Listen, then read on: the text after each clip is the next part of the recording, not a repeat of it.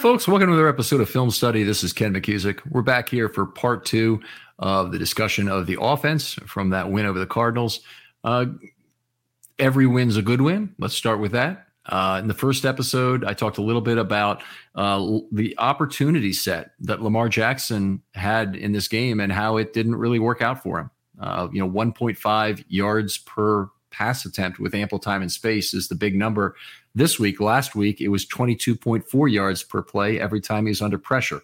So Lamar, while he had a great game the previous week and with bad offensive line circumstances, had a terrific offensive line performance to work with this week. And unfortunately, it did not work out for him. So, we talked a little bit about multiple causes for that in the first episode, and I hope you'll go back and give that a download. Lots of other stuff on the trade deadline I talked about, some of the trades that were made, some of the reasons maybe why the Ravens didn't make trades, and just try and understand this seemingly ongoing war of words that occurs on Twitter between the people who don't want to trade away the future and love their draft picks, and the people who want to win now, and always want somebody new for this year. It's not a matter of one side's right or the other in every case, but it is a matter of we need to take a little bit of time to understand each other and why we might have these feelings about them. And it may be another Arab-Israeli conflict where we cannot come to an understanding over such things, but it also may be a case where at least, we don't have to be rude to each other or mean to each other or talk trash to each other based on these viewpoints that are, well-founded, I think, in each case in terms of what's going on. And Voss and I could be very civil with each other, though we have very big differences in terms of how we approach win now situations on Friday Morning GM. So I'd like to give you a chance to tune into that show if you would. So I think there's hope for everybody else who has difference of opinion on this to just talk to each other like normal adults at this time of year and not inflate problems beyond what they really are. Anyway, let's get down to it. Talk at the second half of the show. We always start out with the offensive line stuff. I will kind of work my way through this on my own, but the offensive line is responsible for only one of the 4 sacks in this game. They did not allow any quarterback hits, 7 pressures. That was, pretty good, honestly, for 31 plays, and 1 penalty for an illegal downfield player, so a 5-yard penalty, a serious penalty, by the way. I talk about that every once in a while because it gives a defensive option. But on the other hand, 1 5-yard penalty for a game is certainly something you would take. But anyway, the key thing there, are responsible for only one of the 4 sacks. So Ronnie Stanley surrendered a sack. He's the first player we'll talk about, when he slipped on the field and allowed Ojulari to beat him to the inside on a play. But nobody else allowed a sack. All the other sacks were over 3 seconds. Lamar held the ball. Eventually, the pocket broke down and he got tackled. None of that gets charged to an offensive lineman. They all made their blocks on those plays for the time necessary. If you go to a site like PFF, they generally feel the same way about it. In fact, if you look at it, they've got a sack for Stanley and nobody else. So they're very similar in terms of how they record it. On the other hand, for defensive players, even a late pressure or sack is recorded, and it's not within 3 seconds. For me, I no longer record that as a pressure for a defensive player, but if they get a quarterback hit or a sack, you're knocking the quarterback down. So that's obviously a late event that should be recorded and should be valued.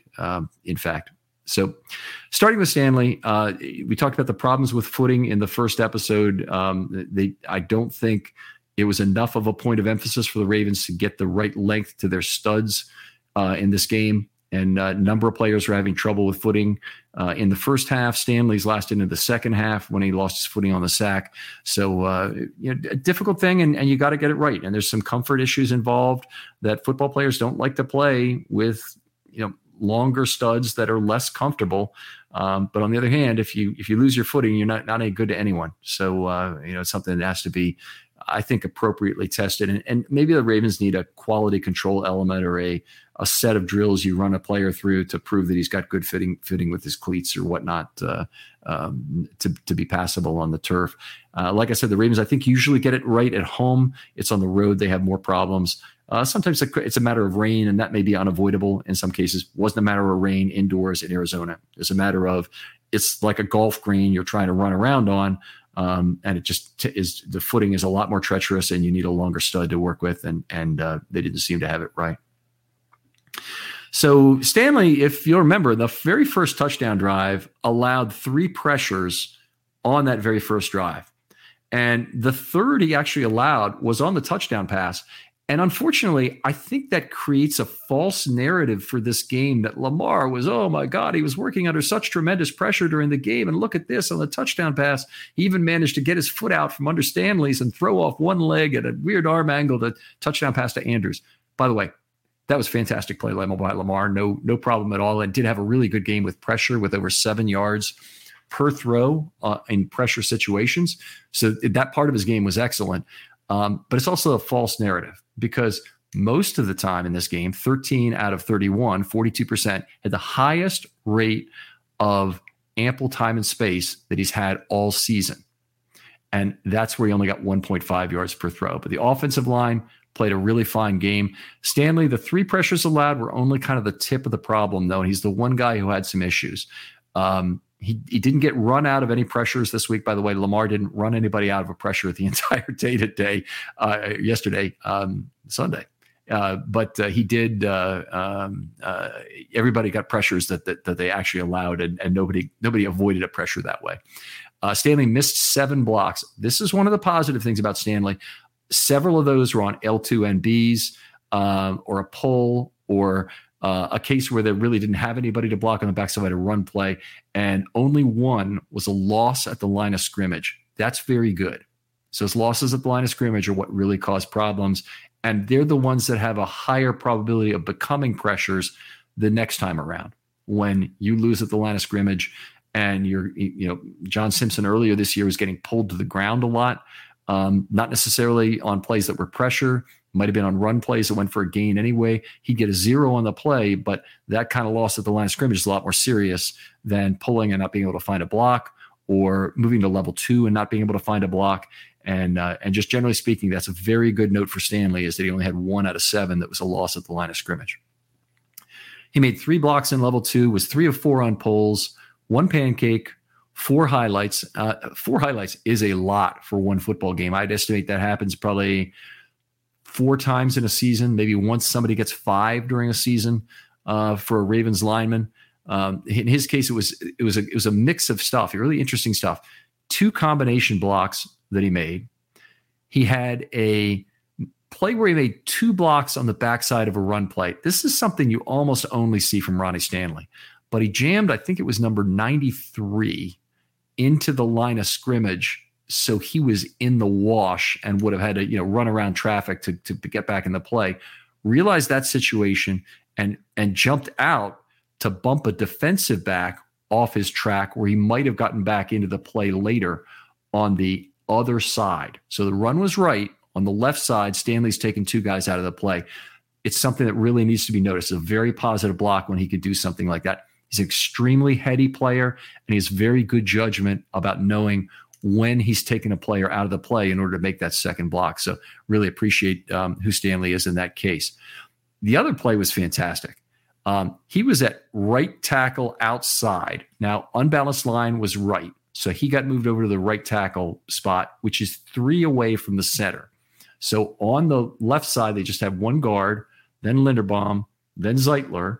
Go 1 to the right. They have Moses in a tucked position. So he's in his standard spot for being right tackle, but Ronnie Stanley's moving outside, which means he's tucked and has responsibilities that are more similar to a guard in that situation. And so Stanley's on the outside, and he's a big decision maker on a right side run, where he may have to decide whether he kicks out, whether he moves up to level 2, but he's probably got the most active decision-making role on a run to that side. And they often do run it to his side on that. They even picked up on that on the broadcast, which I thought was really good. And having Ross Tucker, an offensive lineman, you'd figure them to do that. Ross is great with this kind of stuff. But Ronnie was right tackle outside. It was a 6-yard run by Edwards that occurred on the second play of the drive after the Stone interception set them up with a 23-yard field. So they got a pass for 10. The second play, they line up unbalanced right. Stanley at right tackle, sealed number 95. I think that's Cam Thomas to the inside. Then Moses was able to move up half a level to take over that block and effectively take over the backside of it. And Stanley turned to the outside and kicked out Kaiser White. He effectively cleared out both sides of the hole on the same play. Edwards shot back right off the left side of his butt through that hole for 6 yards, set up a 2nd and 4. The next play went in for a 7-yard touchdown when the line was unbalanced left, and Stanley was back on the left tackle outside position. So again, with Moses tucked this time on the left side. Great pair of plays, but that first play where he cleared both sides of the hole is the kind of block that should be on his lifetime highlight reel. He's got a lot of them. Stanley's been a great offensive lineman, but I hope these players are putting together their best plays on a highlight reel of their own that they can show their grandchildren. So, they don't miss out on that opportunity. I've always thought that would be a fun kind of a thing to put together for a player if they wanted to talk about some great plays that they had, but particularly offensive linemen. You can show them an individual game, and you may have one block in the third quarter. You want to show somebody from that game that's really great, but if you have 20 plays or 30 plays on one reel, and you can get your grandkids to sit down and watch it with you, I think that'd just be a lot more fun.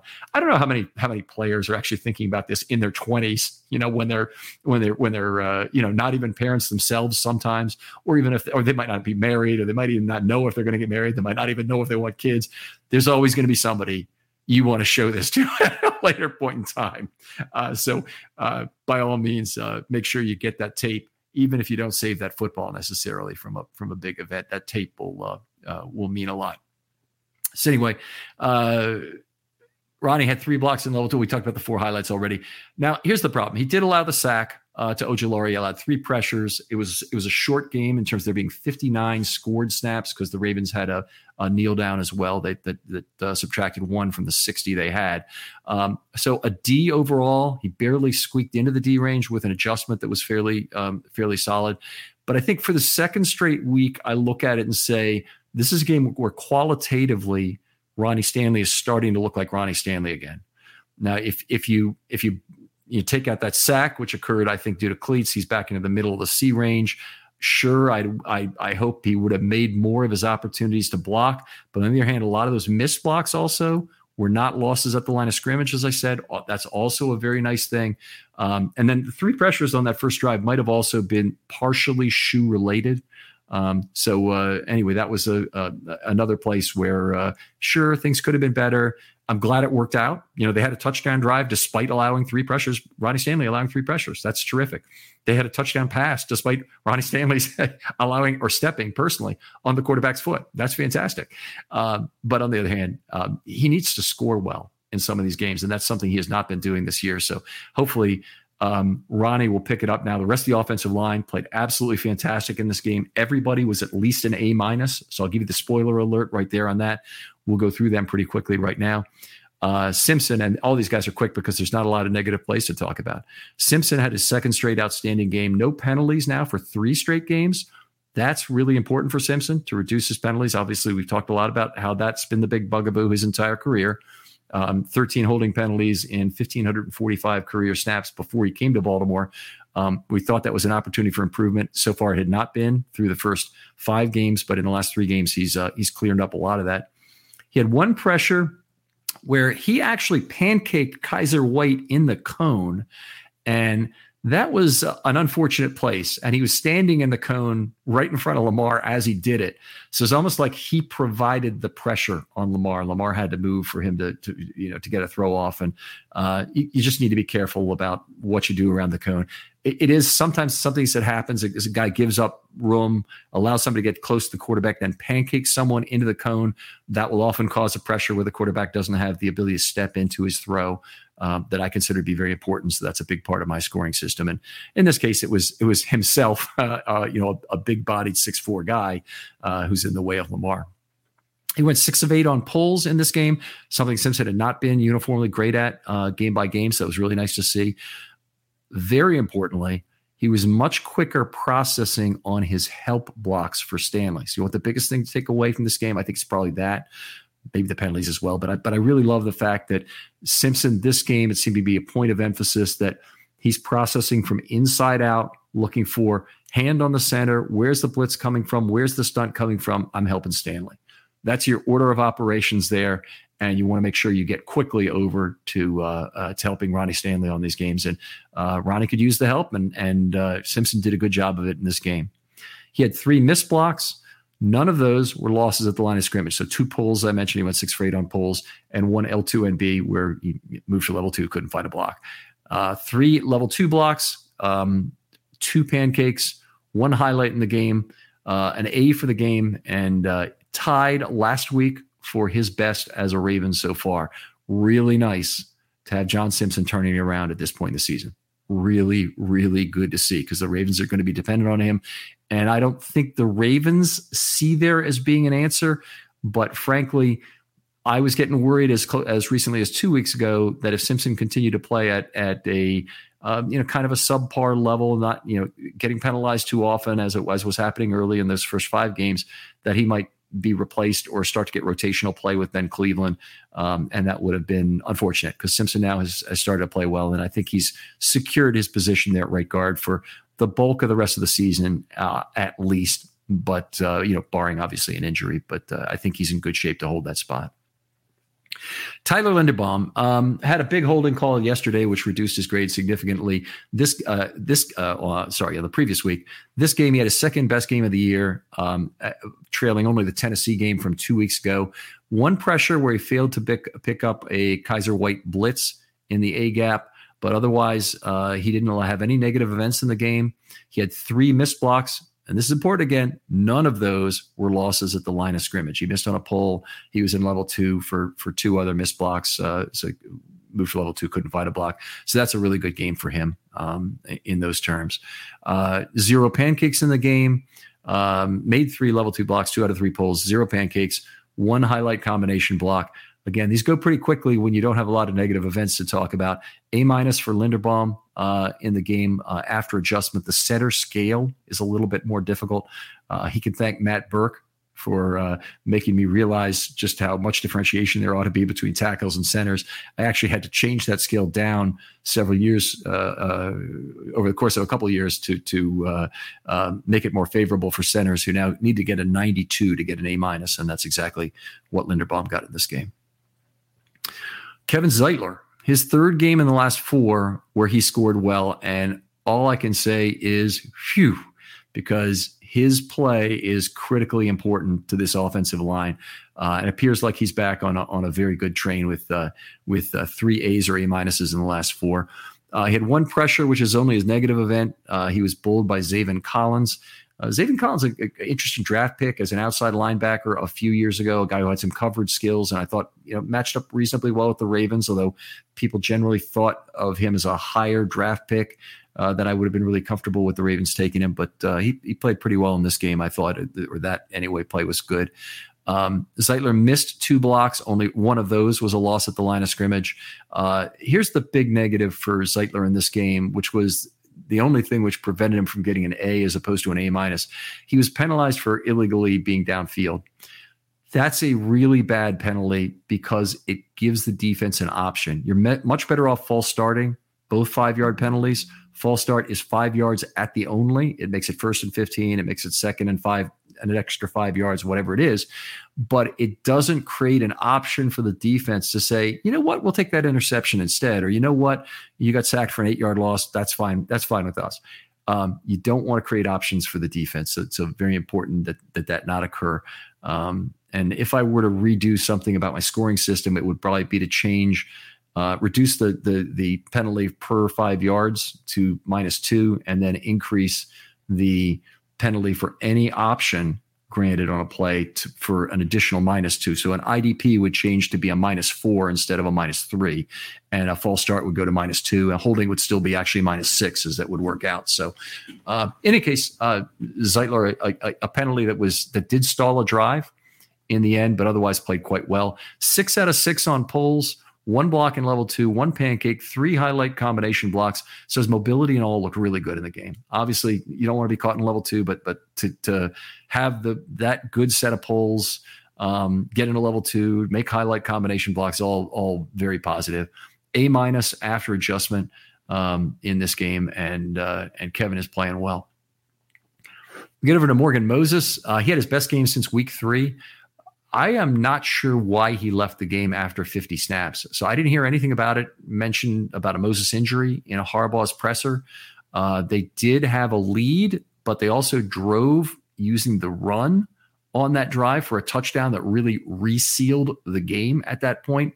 So it was a little funny to me that he wasn't out there if something wasn't wrong. So he's one of the players we're going to want to look at on the injury report tomorrow, make sure he's a full go. Hopefully there's no problem and he'll be back to play. He certainly is a player you'd love to get some time off for. The same obviously would be true for Ronnie Stanley in terms of making sure he's not out there playing snaps he doesn't need to play. And as it turned out, McCary came in and was terrific for him as well. But let's talk about Moses first. He allowed 1 full pressure, no other negative events, 4 missed blocks. 2 of those were losses at the line of scrimmage. Center, you need a 92 to get an A. At tackle, you only need an 87 to get an A-. So it's a more lenient scale, and it's a function of the fact that tackles are put in situations where they give up more pressures just naturally, and all you have to do is look at the totals for pressures of quarterback hits and sacks, and the further you get away from center, the more of them there are. So it's fairly natural that you would that people would get that. So I don't think I have to harp on it, but certainly something that Moses did extremely well to go a 50 snap game with only 1 pressure is very solid. Mobility blocks continue to be solid for him. He looks good because he doesn't pick up courtesy points on pulls. So when he's a trailer and he would get a freebie just for running his lane, he almost always finds somebody to block. He's a high effort motor guy. You might not think of Moses necessarily as being that, but the guy has really impressed me in that way more than just about any other since he's come to the Ravens. So very positive on Morgan and how he played. A after adjustment for him, and don't think I have anything else to say about that. Patrick McCary came in relief for that last drive. Ravens moved right down the field, and McCary had a number of blocks on that drive that were special. Not only did he go 9 for 9 at right tackle, but he had a pull where he hit. He had 2 level 2 blocks, and he had a highlight combination block. So that was really a terrific run there.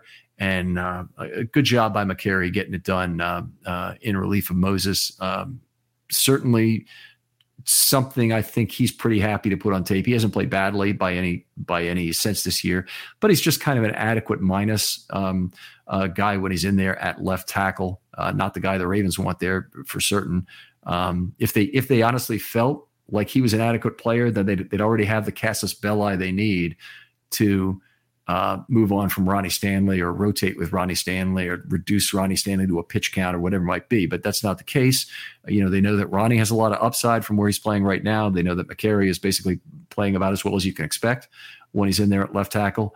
And I think that they'll continue to have McCary be that super sub, that 6th guy who's been very effective for them.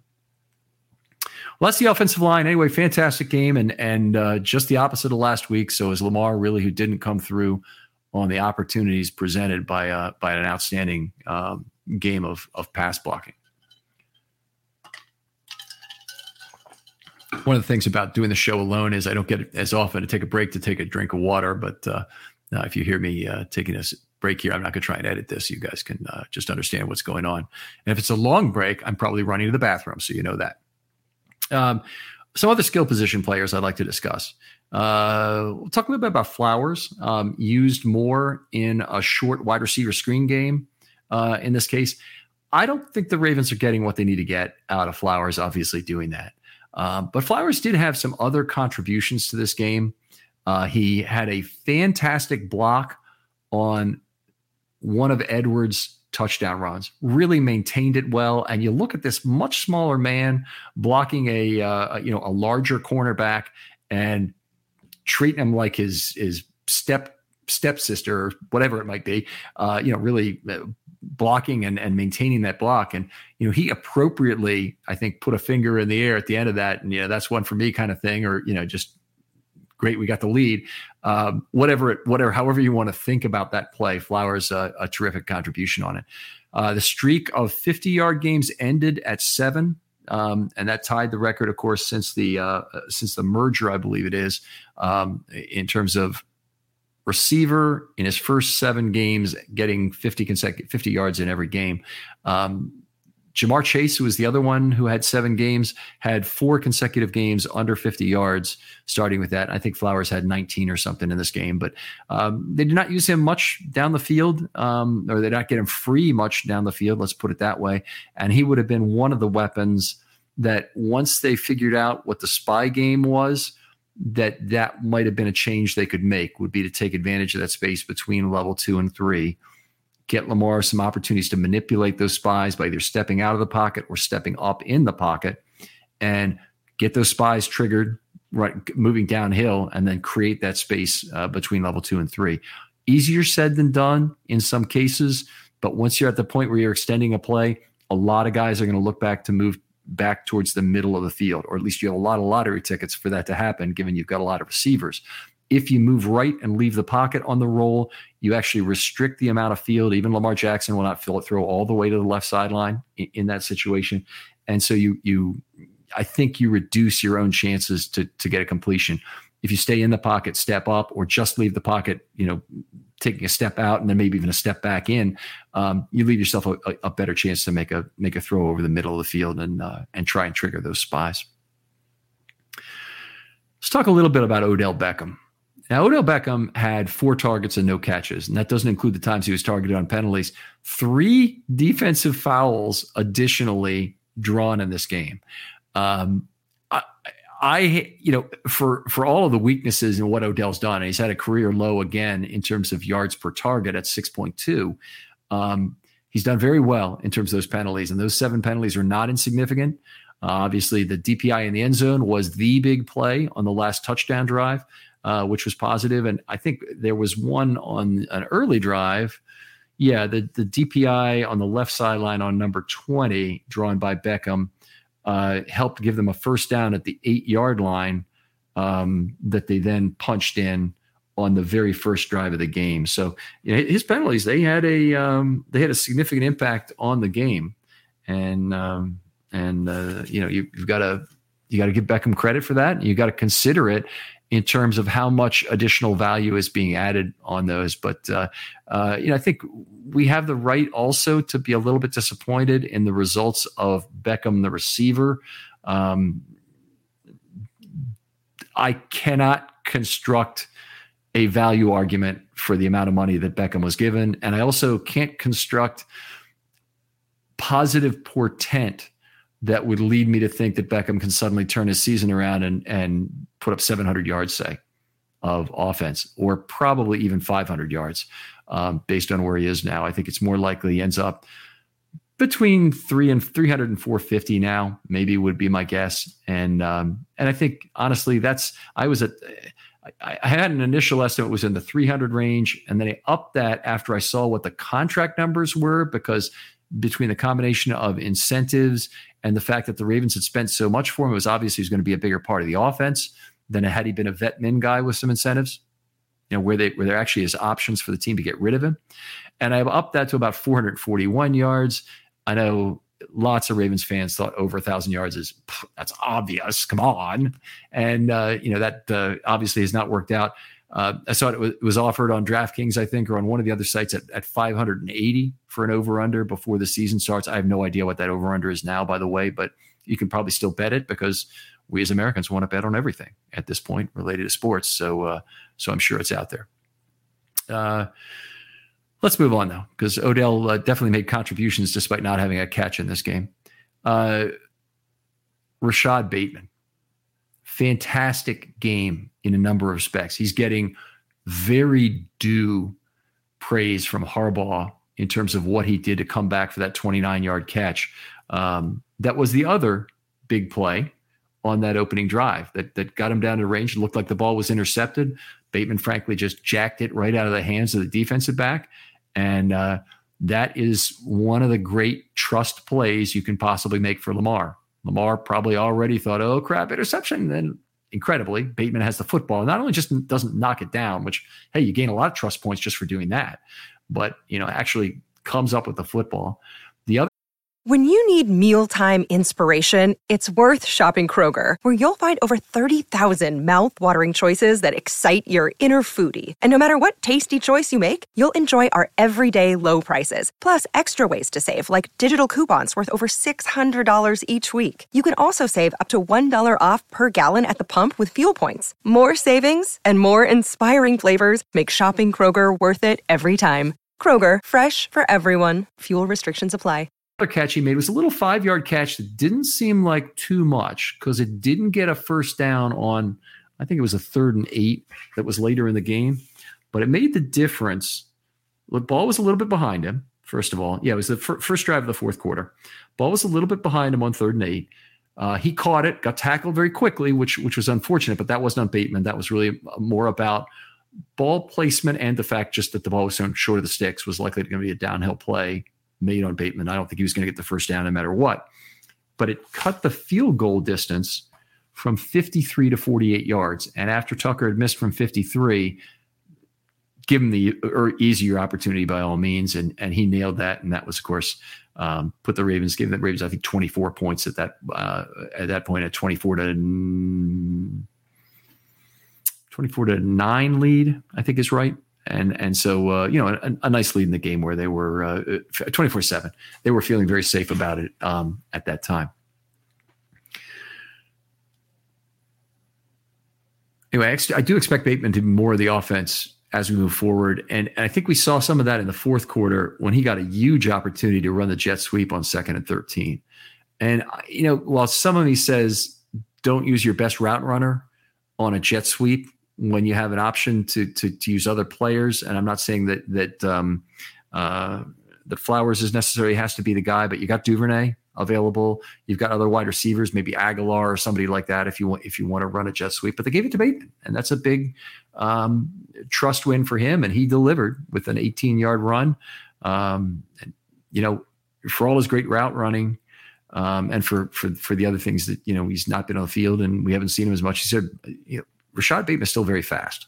So nice to see him outrace the defense on that play. And I thought it was schemed up well and very good that they gave Bateman the run there. Patrick Ricard had an up and down game.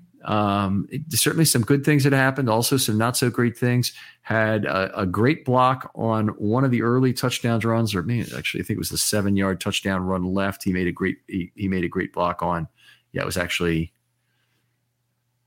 I think it was the last touchdown in the third quarter. But he had a twofer on the play where he took 2 players out of the play, and that's always nice to do.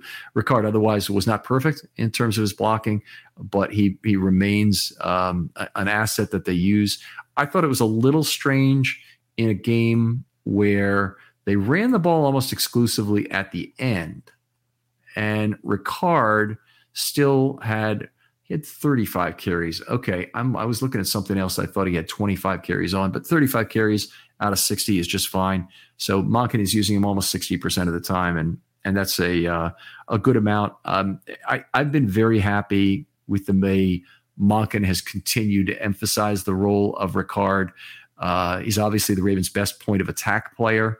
When they want to juice up run schemes, and there's still a lot of time in football games, particularly when you are a team that builds leads, where you want to do that. You want to create point of attack offense, and you want to be able to get the run game going and stop the clock out on the other team. Didn't see him as a receiver at all this week. Hill had another good game of touches here. He had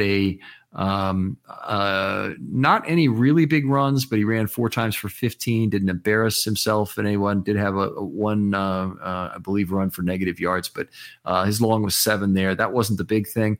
Well, the big thing was a 24-yard pass play. He had 4 out of 4 targets caught this game. And by the way, Justice Hill has now caught all 15 balls thrown his way this year. The problem was that he only had 11 for 27 or 28 yards coming into this game, which was 2.5 yards per target. And now he had an average of 10 yards per target, 4 catches for 40 in this game. So that'll considerably improve his average. In fact, I can calculate that, I guess, on the fly here. He might have 68 over 15. So he's, 4.5 yards per target now, which is substantially better than the 2.5 yards he was coming in. And here's the other thing. With Edwards going 2 catches for 14 yards, and he was the only other running back that was targeted in this game, the Ravens maintained a 9.0 yard per target average for their running backs this season. And it's been everybody's contributed to that. Kenyon Drake, the now Browns practice squatter, Josh Gordon, it made a contribution to that. Mitchell made a contribution on just one play that he was there. But anyway, there've been multiple backs that have contributed to it. Most people will correctly point to the Edwards 80-yard catch as having a significant component of that total.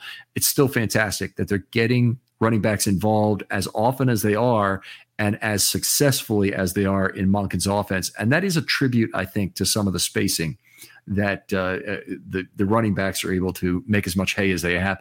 Really, really looking forward to Mitchell getting more involved in the passing game.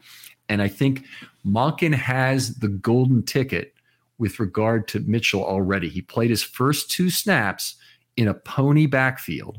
I think one time he might have been lined up in the backfield. The other time he came for jet motion and took the pass that went left for his only touch to date.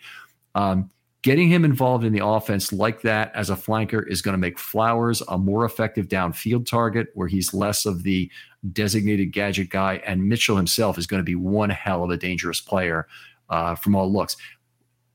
Also another reason to be kind of happy the Ravens didn't pick up a running back at the deadline. Would Josh Jacobs be good? Yeah, he certainly could be, but whoever he takes playing time away from, it's going to be some of snaps from Edwards, Hill, and Mitchell. And each of those guys, we're fairly confident, I think, in what the Ravens have there. Hill's been a threat when he's touched the ball. I think he promises to be more of a threat in the Monken offense than he was with Roman, obviously, because of the spacing and what they've been trying to do. And Mitchell, I'm still excited to do both what he can do as a ball carrier out of the backfield and in these situations where they want to use him as part of a pony situation. So excited about that and perfectly happy that the Ravens can get by with the talent they have, including Mitchell when he comes back. Nelson Aguilar, only 1 target in this game. It was incomplete. Little bit unfortunate, and I'm trying to remember if visually if I can remember the target that was incomplete for him.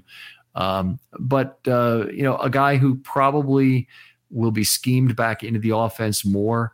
Lamar does seem to have a good degree of trust with him, and he's a guy who has ended up way outplaying where he was in 2022. And just to give you an idea, he was really near the bottom of the league in a lot of the important advanced metrics, including drop rate and yards per target and things like that. This year, Nelson Aguilar, despite going 0 for 1 in this last game, has 10.1 yards per target. That's only happened, I think, 4 times in Ravens history in a single season for anybody with 20-plus targets. It might be 5 now because I think Bateman might have been the 5th. But he's caught 17 out of 22 balls for 222 yards. And Aguilar has been a significant component of the Ravens offense. And hopefully, if he can continue at that same kind of pace, which is probably unsustainable, you'd be very excited by that because receivers that are 9.0 and over are worth their weight in gold, 10.0 and older worth their weight in whatever the next highest medal is. But anyway, that's a good way to look at it.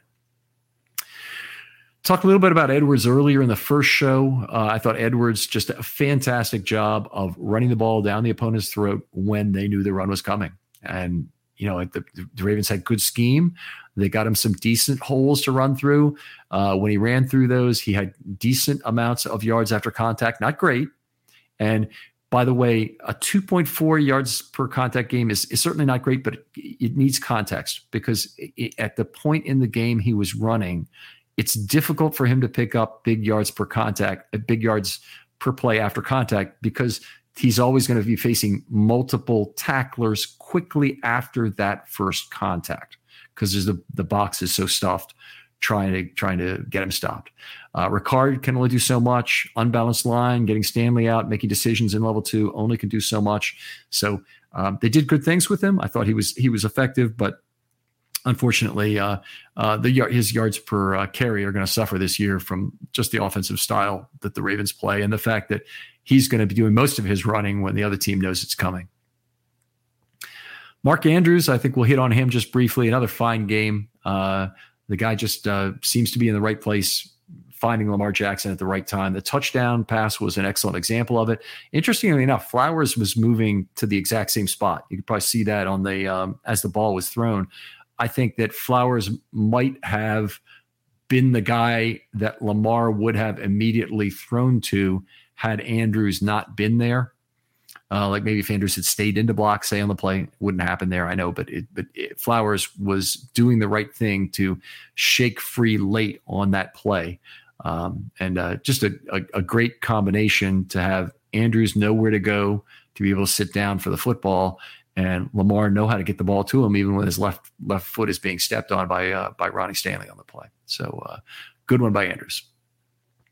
Let's talk about the MVPs from the game. Then I'll go out of the mailbag here really briefly. I'm going to go just 3-2-1 pretty quickly. My number 3 guy is Rashad Bateman. Fantastic game of being in the right place at the right time, making a play on the football that you really love to see, making a nice run, doing the nice safe reception on the 3rd and 8 play for 5 yards that shut down or trimmed the field goal distance for Tucker. In a way that really helped the team. So Rashad Bateman gets my number 3 nod. I don't think it could be anybody but Gus Edwards at number 2 or number 1 maybe, but I'm putting him at number 2. Edwards, a fantastic game in terms of running at the Cardinals when they knew it was coming and they still couldn't get him stopped. And they drove right up the field for that touchdown when the Ravens really needed a touchdown. If you look back at the last few years, the games blown against the Dolphins, against the Giants, and others, the Bills, the Ravens needed a touchdown like that in every one of those games to try and stave off the opponent and both run out some clock and get an additional score themselves. And that's what the offense really lacked. They turned the ball over pretty regularly, particularly against the Giants in that situation. And then they gave up really quick TDs when the ball was returned to the opponent. So Edwards' ability to take the Ravens right down the field, and my number 1 MVP, their contributions to it as well were really special. The Ravens' offensive line from left guard to right tackle gets my number 1 vote. And I'm sorry Ronnie Stanley has to be included, but he just didn't have as good a game as the other guys. Simpson, Linderbaum, Zeitler, Moses all played at extremely high level, all within a very close range in terms of the scoring, all either right at the bottom of the A level or exactly at the A- level for 2 of them. So fantastic game for those guys. It is so good to see all of them playing well together. And I think if we're taking something out of the positive from the trip to the desert, that would be it, is that the offensive line seemed to get it together at the right time. They pass blocked well against, a not bodacious pass rush, certainly, but they pass blocked well. They gave Lamar a great opportunity set, and they ran the ball when they knew it was coming. I've said it about 5 times, but it's just bears repeating in a certain sense that was very special. All right. Now, I've been a little bit remiss in going through the mailbag, so I'm going to try and get to all the questions I can here over about the next 10 minutes, and we'll go fairly quickly here. Brett Hammonds has been a regular contributor, had a couple of different questions. He says, "Hey, Ken, do you happen to have YPA or EPA numbers for Zay on screen targets versus other targets?"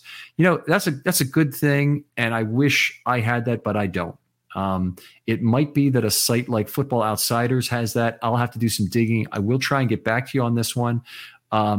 But the question he asks also, and this is probably the more pertinent one, is what are the factors you think that are keeping those plays from working? Well, I don't know that they haven't worked. I mean, I don't expect them to be 10-yard per play opportunities for Flowers, as elusive as he had, but he's had a couple of good ones during this time. He's also had a couple that haven't worked. One of the things is that the Ravens have run a lot of these this year, and that means other advanced scouts have seen it on tape. They know when they get certain looks what's likely to happen.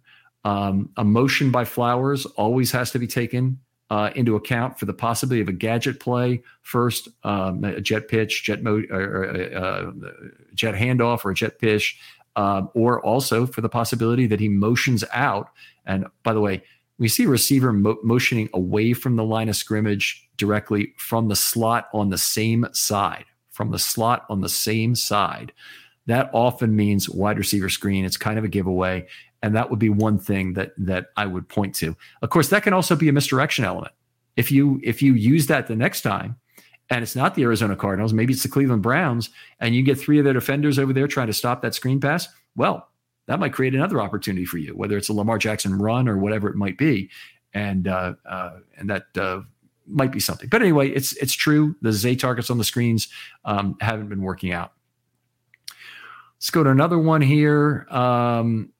This is a good one from @Nikki622A Angelove85. And she says, if Bowser, Ham, Ajabo, and Pepe are coming back, is the defense complete, or do we still make a trade? Now, this was sent on the 30th, so the day before the trade deadline. Also, any concerns about our run defense? Okay, so there's two really good questions here. So first of all, is the defense complete? I think the defense is complete in a lot of ways. I think the outside linebacker in position in particular, Bowser and Ajabo, are 2 significant returns that would be players they don't want to block. I think they'd be perfectly happy making Tavius Robinson a inactive based on the amount he's played. That has not been significant enough to have him have a roster spot. So I think they'll be happy to have that happen. Ham is a guy who I think gives them some Sam linebacker characteristics they'd like to have on early downs, maybe instead of a few Harrison snaps. So I think that could be good. Harrison's played pretty well, honestly. I'm happy with what he's done. Bowser is the best coverage outside linebacker in the league when he's right. So hopefully when he comes back, he's the same player he used to be. It's interesting. I think a lot of people are already acting as if Bowser is gone. I don't think that's necessarily true, but I think Bowser is probably, when he returns, going to be playing for his 2024 job. He's signed. He's an incredible bargain. If he's the Bowser of old, he's a contract you don't want to have on the books if you have a significant injury risk for next year. So hopefully Bowser comes back. They're not paying him this year because he's on NFI, but his contract doesn't roll over into next year. It will only do that on the last year of his deal. It's called tolling, and I always get confused about which direction it goes. But when in this year it happens, his contract doesn't still have 2 years left on it; only has 1, even though the Ravens didn't pay him for this year. So I'm happy. I'm perfectly happy they're not taking snaps away from any of Owe, Van Noy, or Jadeveon Clowney, all who have really good pass rush rates. They could have gotten a better pass rusher at a high price. Young was a guy, or Sweat might have been a guy as well, who both have very good pass rush win rates. But those guys also come at a high cost. And then you also have to figure out what's the amount of incremental value you're getting over your current guys. And some of those guys have to lose snaps. So I'm not unhappy at all about it. The one thing that additional outside linebackers like Bowser and Ajabo can do for the Ravens when they get back, and this also would have been true with Young, is they would have given relief to the defensive line in terms of snap count. So we really want Matabike to play a few less snaps. One way to do that is to have, and Pierce also, to have Pierce replaced on passing downs by another player, and have a player like Travis Jones take some of his rundown snaps, and then also to have passing down snaps where they only have one defensive lineman on the field. I know it's probably going to be Matabike, but Jones replaces Matabike on early downs at the 3-tech. Matabike plays all the passing downs only, and you probably have Matabike's snaps cut enough that you can still get the maximum value out of him. And to do that, you need to bring in an extra outside linebacker who can kick inside, and having Bowser and Ajabo active would provide them with that kind of flexibility. Right now, the Ravens have no personnel flexibility they're using at all.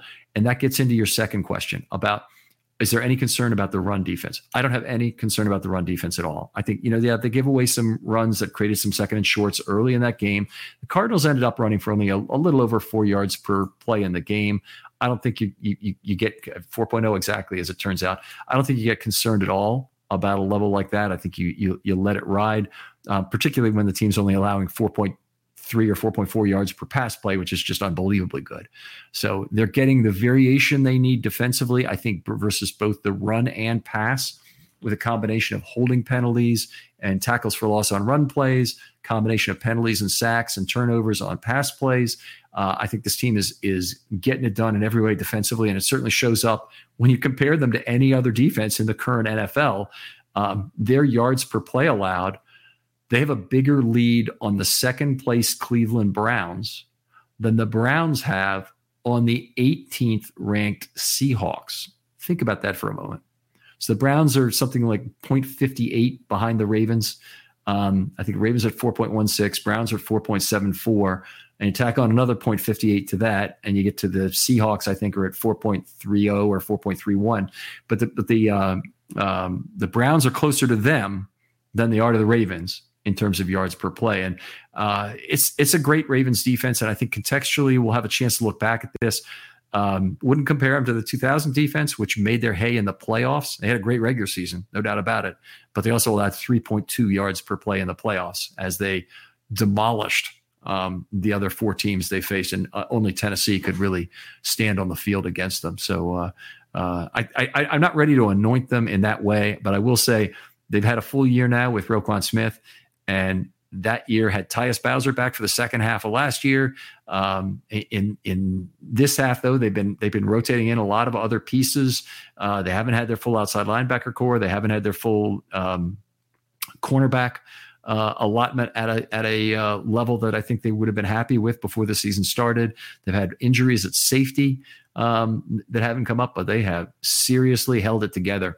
And part of the fact that the Ravens have allowed a little bit more in run yards per play is a function of the defense they play. They play this cover two, where other teams are incented to run the ball. In fact, if they don't run the ball, they're kind of penalized for trying to pass into it. And they haven't been able to pass successfully long. The Ravens have really reduced long plays. They have given up a few longer run plays, but not too many. And the overall yards per play is excellent, no matter how you slice it. So I'm going to put myself right in the column of not concerned about the Ravens' run defense at this point. But thanks, Nikki 622A for that question. Lucas Hagar. Now I know Lucas had a good question. I attributed it to the wrong person. So he said, on a related note, this had to do with a game management decision. You dive into the logic surrounding 1st and goal at the 1 with 2:55 left. Feels like 3 kneels and then a rushing attempt at the end zone was best mathematical way to seal it. It's a very good point. It is not something that I normally associate with Harbaugh, but basically here was the situation in the game. The Ravens went on that long touchdown drive. They had, as a big part of that drive, on 3rd and 9 or something, let's go back to it, 3rd and 7, had the 33-yard DPI that was drawn by Beckham in the end zone, set them up at the 1-yard line. Let me get the exact time of game situation here, because I think Lucas Hagar has an excellent point here. So there was only 2:56 to go in the game, and this is important to remember. The Cardinals did not have any timeouts left. They used them up at the beginning of the drive. In fact, on the first 3 plays, they went timeout, timeout, timeout, finishing with their last timeout at 6:17 to go. So with 2:56, the Ravens couldn't quite have gotten it down to 2 minutes on one play. So they would have, had a 9-point lead. They could have gotten the ball down to they could have gotten it down with 2 kneels to be at 2 minutes. And then they could have run the clock down to about 1:15 on a 3rd play. And then, hey, you're up by 9 points. I think you go ahead and run it again on a 4th play, or you run any play, frankly, at that point, because change of possession would stop the clock. And you run it on a 4th play. And if you give Arizona the ball at the 1-yard line down 9 points, that's not a bad place to be with 1:15 to go. And so I think, Lucas, you have a great point there. And I think from a game management perspective, if they'd been on top of it and said, kneel, even kneel, quarterback sneak, would have been fine. And maybe they get in, maybe they don't. Leave them at the 1. Hey, that's great. But they went ahead and they punched the ball in with Gus Edwards, and they got it done there. Lucas, I'm totally with you in terms of the game management on that. Good call. Lucas also asked the question. He said, I don't know if you're explicitly taking a stand in the defensive piece that I wrote, but we can agree that regardless of circumstance, you should always take an action that increases your expected win probability, right? Talked about this in the first show a little bit, but the answer is no. You need to get paid off for the risk you take. So if you have a positive expectation on something, you still need to have reduce that variance as much as possible. And by the way, your second question exactly addresses that, because you're basically saying, wouldn't it have been better to take a chance on having a 9-point lead only, which would have reduced expected points, but certainly increased expected win probability on that drive? And so it's actually you answered your own question with your second question, which is outstanding. But anyway, I know that's a difficult concept for a lot of people to understand, but you basically want to, if whatever you're getting paid off for in life, you want to have that not have a lot of risk that goes with it. So, the classic one is you're faced with the option of investing in a bond or investing in a stock. A stock has a higher expected return. That's the way it's always presented to us. I don't know that that's always been true in every point in history, but over a long term, an equity will have a higher expected rate of return, and the bond a lower one. But supposedly there's less variation and less risk you're taking in terms of the variance of outcome on a bond than on a stock. So that's the reason on a risk-adjusted basis, those things can maintain the pricing that they have, is because people like to reduce risk. So Lucas, great pair of questions. Really appreciate the listeners like you who get into the dirty math like that. And I just appreciate you contributing to the mailbag on a regular basis. Let's see. We got Gooba the Man said, what are your thoughts on Saquon Barkley? What would you give up? Well, we're at a moot point here. I did say my return to him was I'd prefer him to Henry for what he can provide, but I didn't think a third, even for Barkley, renting him for the rest of the season was a reasonable option for the Ravens. The thing I would have tried to trade was a floating fourth in 24. I think the Giants would have refused it because they supposedly refused trades today that might have been better. So the floating fourth in 25 would mean a pick probably almost directly at the end of the round, because the Ravens will have compensatory picks. They probably will have at least one compensatory pick that's in the fourth round, and it would be one of the last picks in the fourth round, if not the last pick in the fourth round they'd be trading. So that would be, it'd be of significantly less value than, say, a early to mid fourth round pick. Let's see that. I think that does it for the mailbag. Really appreciate the questions, guys, and always appreciate the thought that goes in that. Please keep them coming. We like the mailbag. We don't always get to it with every guest, particularly if the guest and I are going down a million rabbit holes, but appreciate it on a show like tonight where it gives me something to chew the fat on and go down a rabbit hole with you out there. That'll be it for tonight's show. I will ask folks if you have an interest in a film study short, hit me up with a DM on Twitter. I'll get right back to you, and we'll talk through an idea. Again, the more narrow the idea, the better a chance. And they're still coming in at a rate of 1 or 2 per week during the season. I'm going to get as many of them done as I can, but lots of great ideas. And please stay on top of me. If I ever forget you in terms of getting back to you a second time in particular, don't be ashamed to nudge, guys. I still want to hear, particularly if I responded positively at all the first time, or we got together and we talked about it over the phone. It just means I probably have forgotten about it. Nudge me. We'll get right back on top of that. I apologize for the delay getting to it. I will ask again, other folks, if you have a chance, do all the things that will help us algorithmically improve the span of this show. Love it if you just recommend it to that guy at work. In particular, if you just go over to his computer, I know we're all working virtually now, or it seems that way. Go over to that older guy's computer, your dad at his home, whatever it might be, who's still used to using a desktop, doesn't even like the laptop, damn it, it's too much trouble. You can just play the podcast directly off the website. Go to filmstudybaltimore.com, go to podcast, click on that, show him how to do it. Doesn't mean you have to listen to it on anything but your phone. I know that's where 90% of our listens are on a phone, but it would be great to have some other old timers listening to the show. And that would be one request I'd make. Always, reviews are nice, comments are nice, subscriptions to the YouTube channel are good as well. It's the same thing here without pictures, so it's just a different way to listen to it. But we really appreciate the attention, and I can't tell you how much I appreciate the loyalty of you folks over all these years. I've now been doing this for 18 years, and you've been a fantastic audience for both the articles for all the years that I've done those, and now the podcast, and I really appreciate it. It's been fun, and you guys are the reason why I keep doing it. That'll be it for tonight, and we'll talk to you next time on Film Study.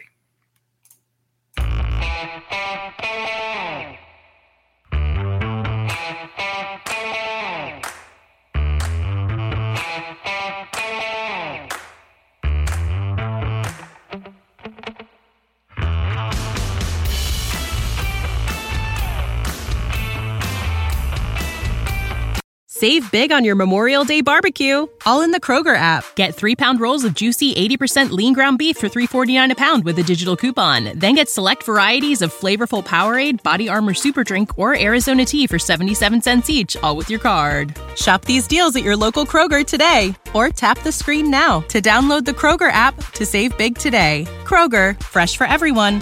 Prices and product availability subject to change. Restrictions apply. See site for details.